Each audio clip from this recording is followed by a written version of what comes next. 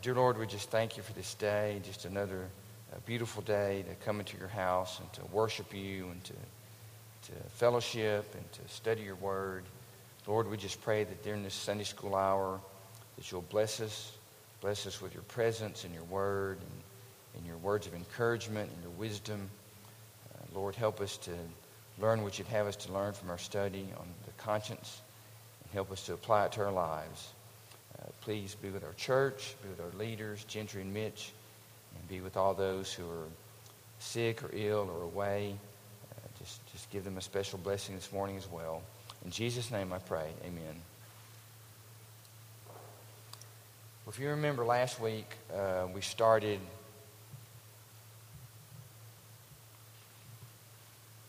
a study on conscience, and it's a book by Andy Nassali and J.D. Crowley called Conscience, if you want to look at it. I'm just going to do a little bit of a review, because if you're like me, you probably forgot most of what we talked about last week, or perhaps you weren't even here.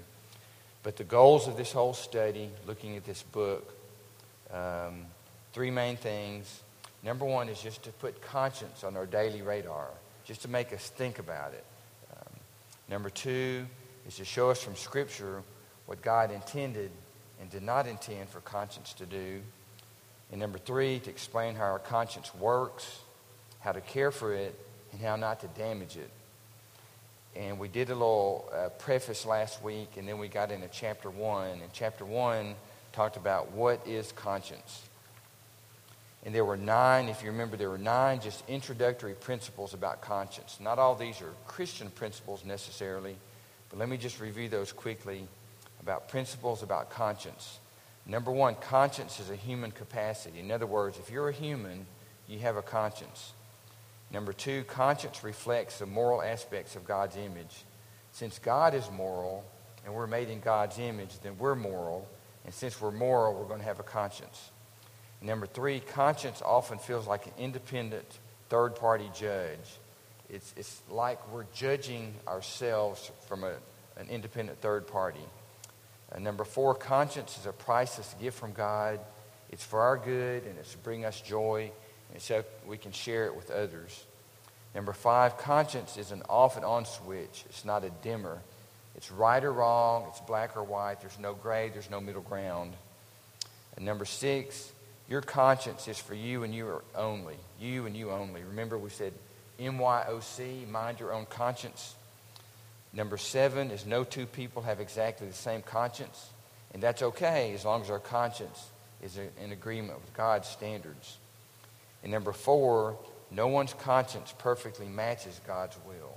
No one's. It's a lifelong process trying to achieve that. And number 9, you can damage your conscience. You can be insensitive by repeatedly neglecting and failing to listen to your conscience.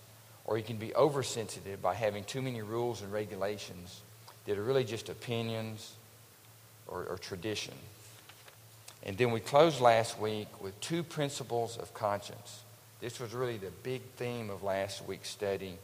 Number 1 is obey your conscience. The first principle of conscience is obey your conscience. But the second principle is God is the Lord of your conscience. So you're to obey your conscience unless God shows you that your conscience is wrong. He may show you through His Word. So we must obey our conscience, but more than anything, we must obey God. We must obey God more than ourselves, more than our conscience. God is always right, even when our conscience is telling us otherwise. He is the Lord of our conscience. So obey your conscience, and God is the Lord of your conscience. So that was just a quick review of last week, but today in chapter 2, we're going to look specifically, the title of chapter 2 is How Do We Define Our Conscience from the New Testament? How do we define our conscience from the New Testament? And don't y'all love it when the professor, not that I'm a professor, but when they give you the answer to the test before you take the test or before you even study the material? So I'm going to give the answer and then we'll go through it. So how do we define conscience from the New Testament? Here's the big key for today. Conscience is your consciousness of what you believe is right and wrong. Or to put it another way, conscience is your awareness of what you believe is right or wrong. It may not be right or wrong. It's what you believe. So your conscience is your awareness of what you believe is right and wrong. It's your awareness of what you believe is right or wrong. And I'll try to repeat that several times as we go through today. So specifically today, how do we define conscience from the New Testament?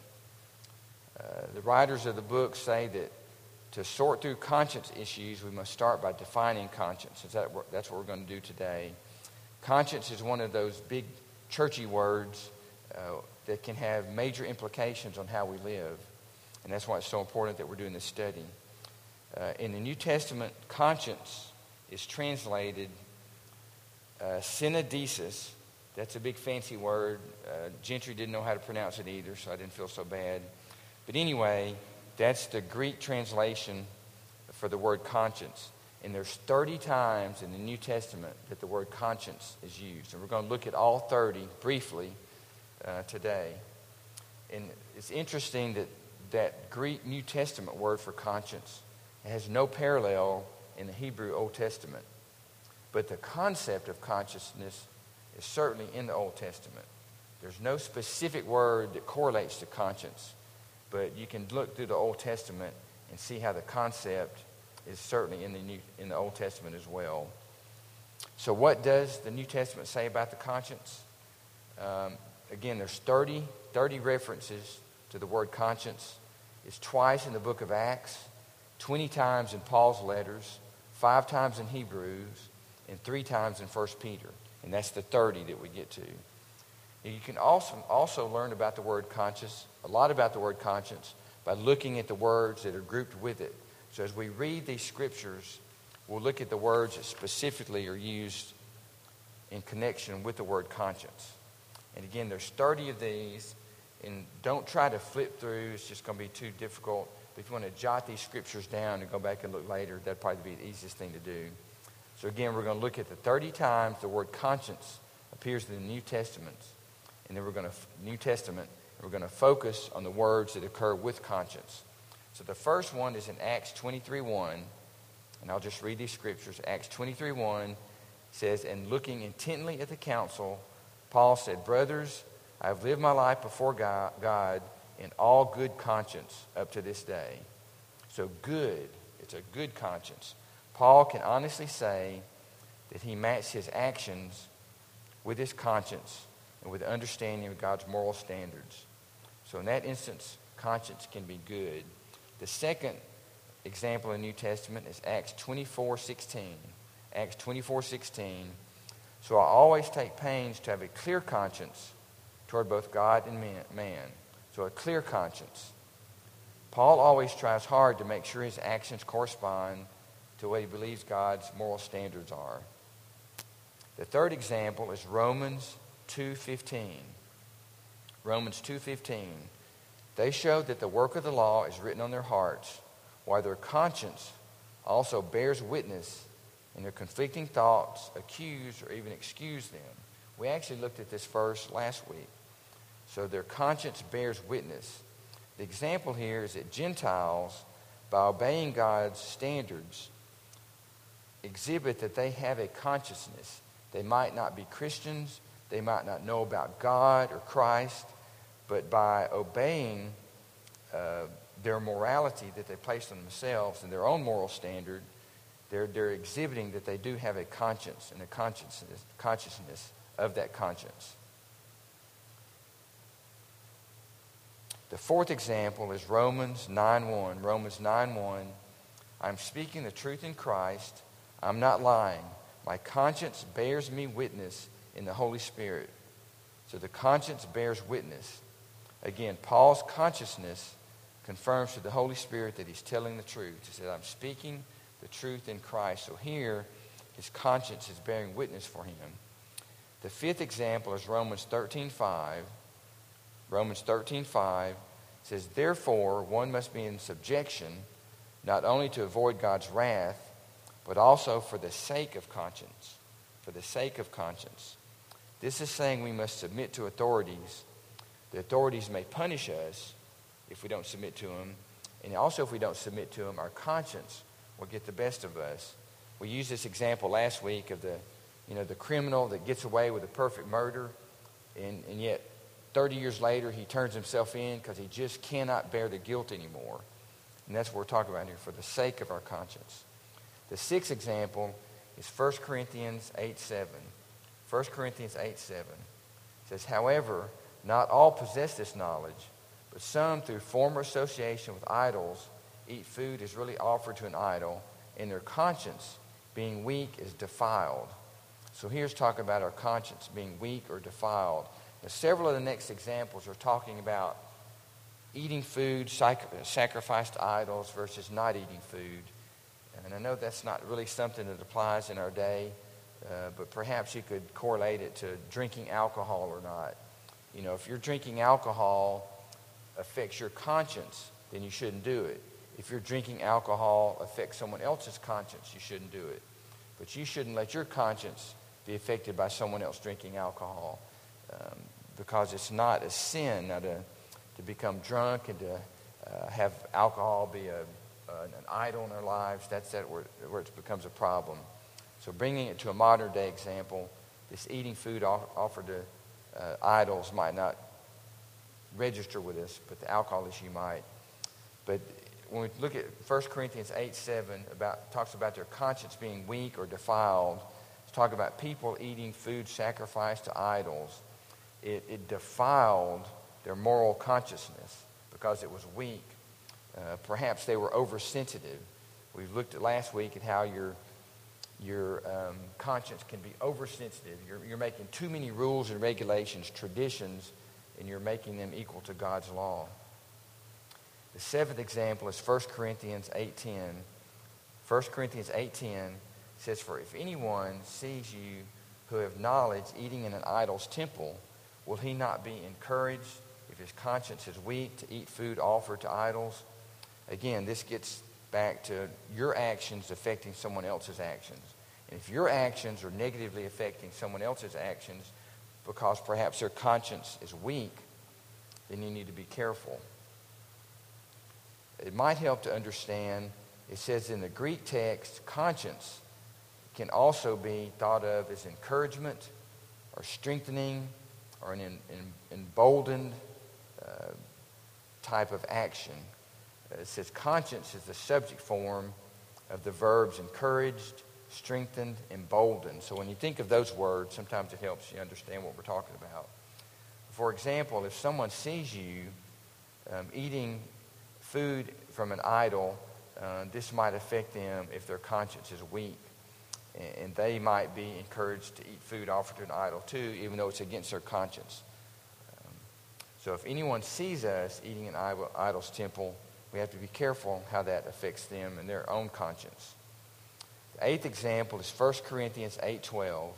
1 Corinthians 8:12 says, thus, sinning against your brothers and wounding their conscience when it is weak, when you do that, you sin against Christ. So again, you can wound your own conscience. You can wound the conscience of others, especially when they're weak. When you encourage your brothers or sisters to disregard their own consciousness, you're sinning against them, and in fact, you're sinning against Christ as well. Now, the next example is actually 9 and 10, because the conscience word is used twice in 1 Corinthians 10, 25, and 27. So this is 1 Corinthians 10, 25, and 27. It says, eat whatever is sold in the meat market without raising any questions on the ground of conscience.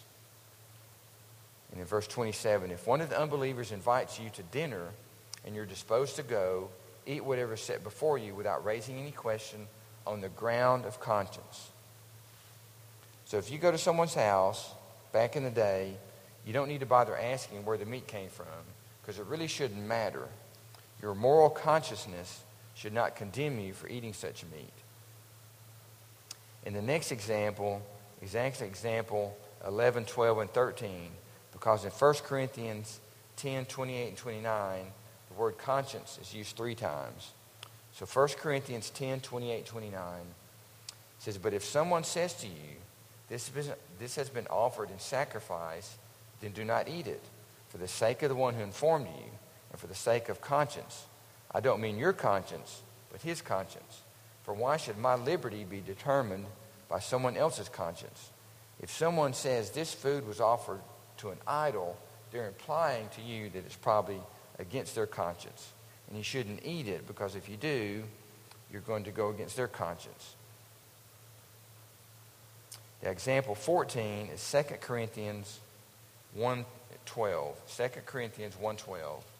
For our boast is in this, the testimony of our conscience, that we behaved in the world with simplicity and godly sincerity, not by earthly wisdom, but by the grace of God, and supremely so toward you. So this is talking about the testimony of your conscience. Their own moral consciousness testifies that they were living with integrity and godly sincerity.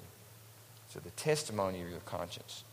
The 15th example is 2 Corinthians 4:2. 2 Corinthians 4:2 says, but we have renounced disgraceful, underhanded ways. We refuse to practice cunning or to tamper with God's word, but by the open statement of truth, we would commend ourselves to everyone's conscience in the sight of God. So in conscience, we need to commend ourselves in the sight of God. By plainly setting forth the truth, you can appeal to everyone's individual moral consciousness, because God sees us as we are. It says, in the sight of God. So we need to commend ourselves before God and before everyone. The 16th example is 2 Corinthians 5:11. 2 Corinthians 5:11. Therefore, knowing the fear of the Lord, we persuade others. But what we are is known to God, and I hope is known to your conscience. So God was approving of Paul and his followers, of what they are, what they were doing. And Paul was hoping that the Corinthians would also approve of them as well. Paul wanted the Corinthians to use their conscience to approve of him and his followers and what they were teaching about Jesus. Paul was challenging the believers in Corinth to make a judgment about his faithfulness and their faithfulness. And he was confident that if they used their conscience, that they would agree that Paul's conscience and his standards and his living and his actions and his words were all biblical and scripturally true. Basically, Paul was saying, I want you to test me by your conscience. And I think that's something we all need to ask others, especially others in our church, our accountability partners and so forth. We should have them test us by their conscience. We're constantly judging ourselves, but we should have others as well. And that helps hold us accountable. The 17th example is 1 Timothy 1:5. 1 Timothy 1:5 says, the aim of our charge is love that issues from a pure heart and a good conscience and a sincere faith. So we should have love from a pure heart, a good conscience, and sincere faith. So Paul is challenging the troublemakers that were causing Timothy trouble. He was challenging them to act in love from a pure heart, a good conscience, and a sincere faith. The 18th example is 1 Timothy 1:19. 1 Timothy 1:19. Holding faith and a good conscience. By rejecting this, some have made shipwreck of their faith. So Paul was encouraging Timothy to never let go of his trust in God and to live always according to his morals, which Paul believed Timothy's morals were in line with God's morals. The 19th example is 1 Timothy 3:9. 1 Timothy 3:9. They must hold the mystery of faith with a clear conscience. This is specifically talking about deacons. It says deacons must live uprightly with pure moral consciousness. They must not deceive others about their character or the doctrine they believe. The 20th example is 1 Timothy 4:2. It says, through the insincerity of liars whose consciences are seared. This we actually looked at last week as well, talking about their seared consciences. It says, by repeatedly suppressing their consciousness, these hypocritical liars have desensitized their moral consciousness. They don't feel any guilt. They've repeatedly said no, no, no when their conscience talks to them, and so they become insensitive. So like we said last week, you can become insensitive by constantly neglecting your conscience, or you can be oversensitive by adding needless rules and regulations and traditions. So Paul is saying when you do this, you sear or damage, defile your conscience. The 21st example is 2 Timothy 1:3. 2 Timothy 1:3. I thank God whom I serve, as did my ancestors, with a clear conscience, as I remember you constantly in my prayers day and night. So again, Paul is saying, by serving God, by serving you, by praying for you, I have a clear conscience because my conscience is in line with God's conscience. The 22nd example is Titus 1:15. Titus 1:15 says, to the pure all things are pure, but to the defiled and unbelieving nothing is pure. But both their minds and their consciences are defiled. Paul's saying because of their sins, their minds don't think rightly, and their consciousness doesn't function correctly. It becomes defiled. The 23rd verse that we're looking at is Hebrews 9:9. The last part of Hebrews 9:9 says, according to this arrangement, gifts and sacrifices are offered that cannot perfect the conscience of the worshiper. So Paul here, or the Hebrews writer, shouldn't say Paul, the Hebrews writer here, under the Old Covenant, is talking about how the Israelites offered gifts and sacrifices to God, but it didn't completely clear their conscience. They still felt the consequences. Their sacrifices were not perfecting their conscience. Nor will our consciences be perfected either until, we reach heaven and are glorified. But we can reach to strive to attain that goal as we try to match our consciences with God's. The 24th example is Hebrews 9:14. Hebrews 9:14. How much more will the blood of Christ, who through the eternal Spirit offered himself without blemish to God, purify our conscience from dead works to serve the living God? So just as the old sacrifices cannot perfect our conscience, here we see how Christ and the Holy Spirit can purify our conscience. It says the blood of Christ clears all the condemnation we feel from our conscience. It cleanses us and enables us to serve God. Jesus does perfect or purify our conscience. And thank God for that. The 25th verse, we're getting close here. The 25th verse was Hebrews 10:2. Hebrews 10:2 says, otherwise they would not have ceased to be offered, since the worshipers, having once been cleansed, would no longer have any consciousness of their sins. What we're talking about here, the writer of Hebrews says if they had been perfected, if they had reached perfection, why would they even have a consciousness of their sins anymore? And certainly this is not true. But the book writers make a point that here consciousness probably doesn't mean moral consciousness as much as it means an awareness. Have they no longer any awareness of their sins or a sense of their sins, not a moral consciousness of their sins? The 26th example, Hebrews 10:22. Hebrews 10:22 said, let us draw near with a true heart in full assurance of faith, with our hearts sprinkled clean from an evil conscience and our bodies washed with pure water. So here we're talking about an evil conscience. It says we should draw close to God with a sincere heart and complete confidence, because Jesus has cleansed us from this guilty, evil conscience that we're talking about. The 27th verse we're looking at in the New Testament, Hebrews 13:18. Hebrews 13:18 says, pray for us, for we are sure that we have a clear conscience, desiring to act honorably in all things. So the writer of Hebrews is saying that they are living and acting according to the high standards of their moral consciousness, trying to live in ways that honor God, and therefore having a clear conscience. The 28th example is 1 Peter 2:19. For this is a gracious thing when we are mindful of God and we endure sorrows while suffering unjustly. So this mindfulness, this awareness, this sense of our conscience allows us to see things through the grace of God, even when we're enduring sorrows and suffering, even when the suffering is unjust. In the 29th example, 1 Peter 3:16 says, having a good conscience, so that when you are slandered, those who revile your good behavior in Christ may be put to shame. In other words, we should live in such a way that our consciousness allows us to approve of our own actions.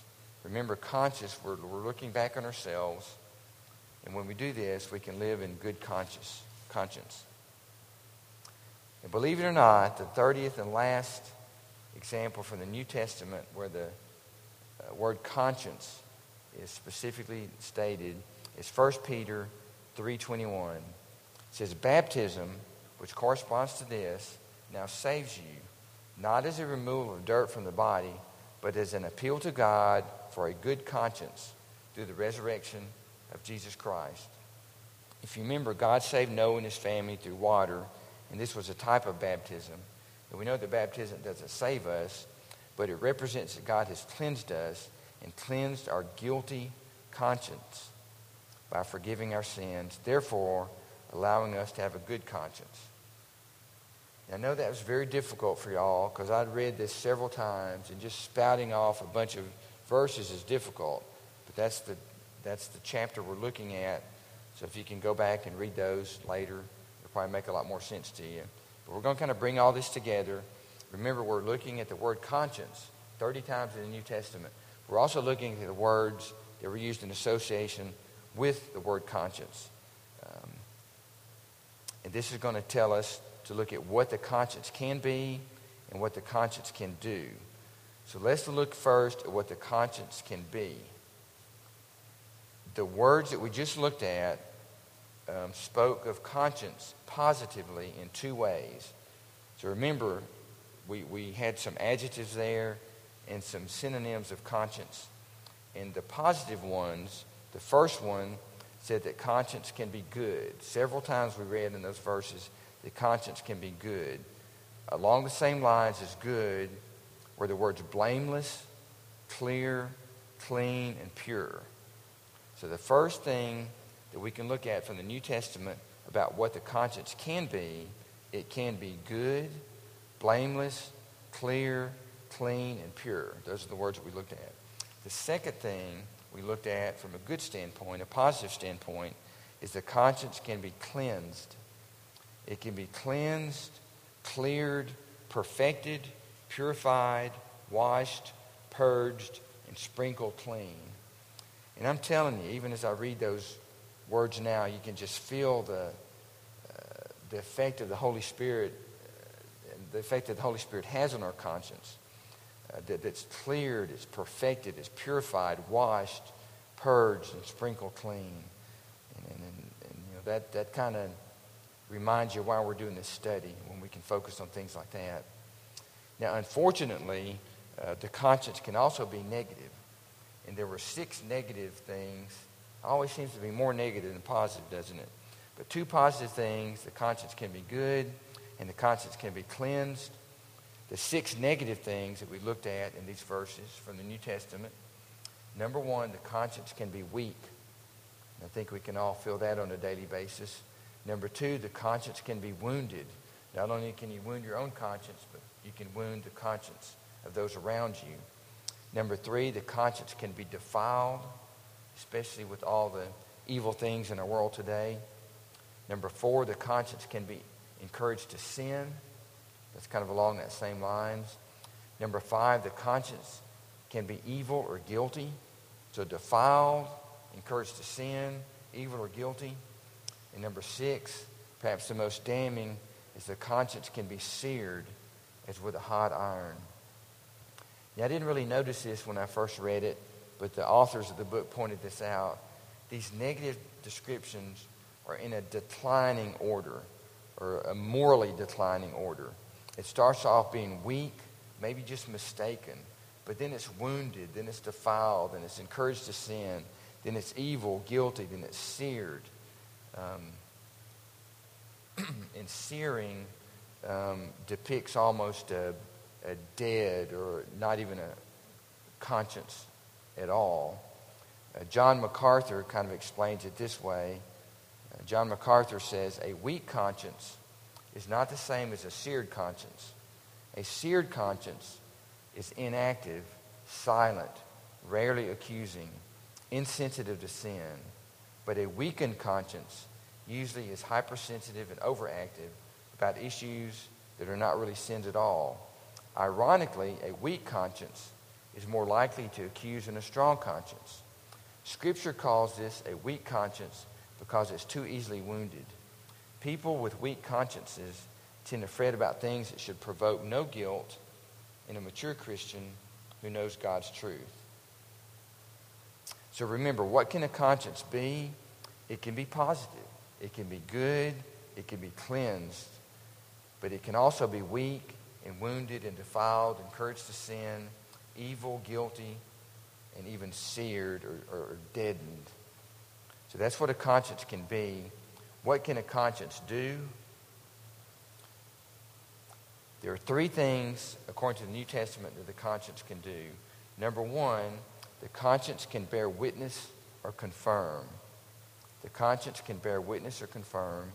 Number two, the conscience can judge or try to determine another person's freedom.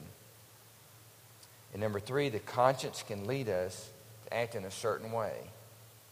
So the conscience can bear witness or confirm. The conscience can judge or try to determine another person's freedom. And number three, the conscience can lead us to act us in another way. And how can it lead us to act? The four examples we see in the New Testament. It can lead us to accuse or defend ourselves. We can accuse ourselves or we can try to defend ourselves. But remember, we're constantly judging ourselves. It can also be based on how our conscience bears witness. It can also lead us to submit to authorities. And it can lead us to determine if we're going to eat meat sacrificed to idols or drink alcohol, whatever example you want to use, to see how it affects others and their conscience. So coming to a conclusion, how should we define the conscience? And we've already given you the answer. But how should we define the conscience after looking through these examples in the New Testament? The conscience is your consciousness or awareness or your sense of what you believe is right and wrong. So if you go away with anything today, the conscience is your awareness of what you believe is right and wrong. It's your awareness of what you believe is right and wrong. And just look at these three statements about conscience as we discuss that definition. A conscience produces different results for people based on different moral standards. The conscience produces different results based on different moral standards. Remember, the conscience is your consciousness or your awareness of what you believe is right and wrong. It's not what actually is right and wrong. It's what you believe is right and wrong. Someone may have a clear conscience because even though what they believe is wrong, they still believe it, right? And the example of that the authors gave are pro-abortion advocates. Their conscience is clear because they believe that abortion is right, even though it is wrong. So that's the example of how conscience can produce different results for different people based on different moral standards.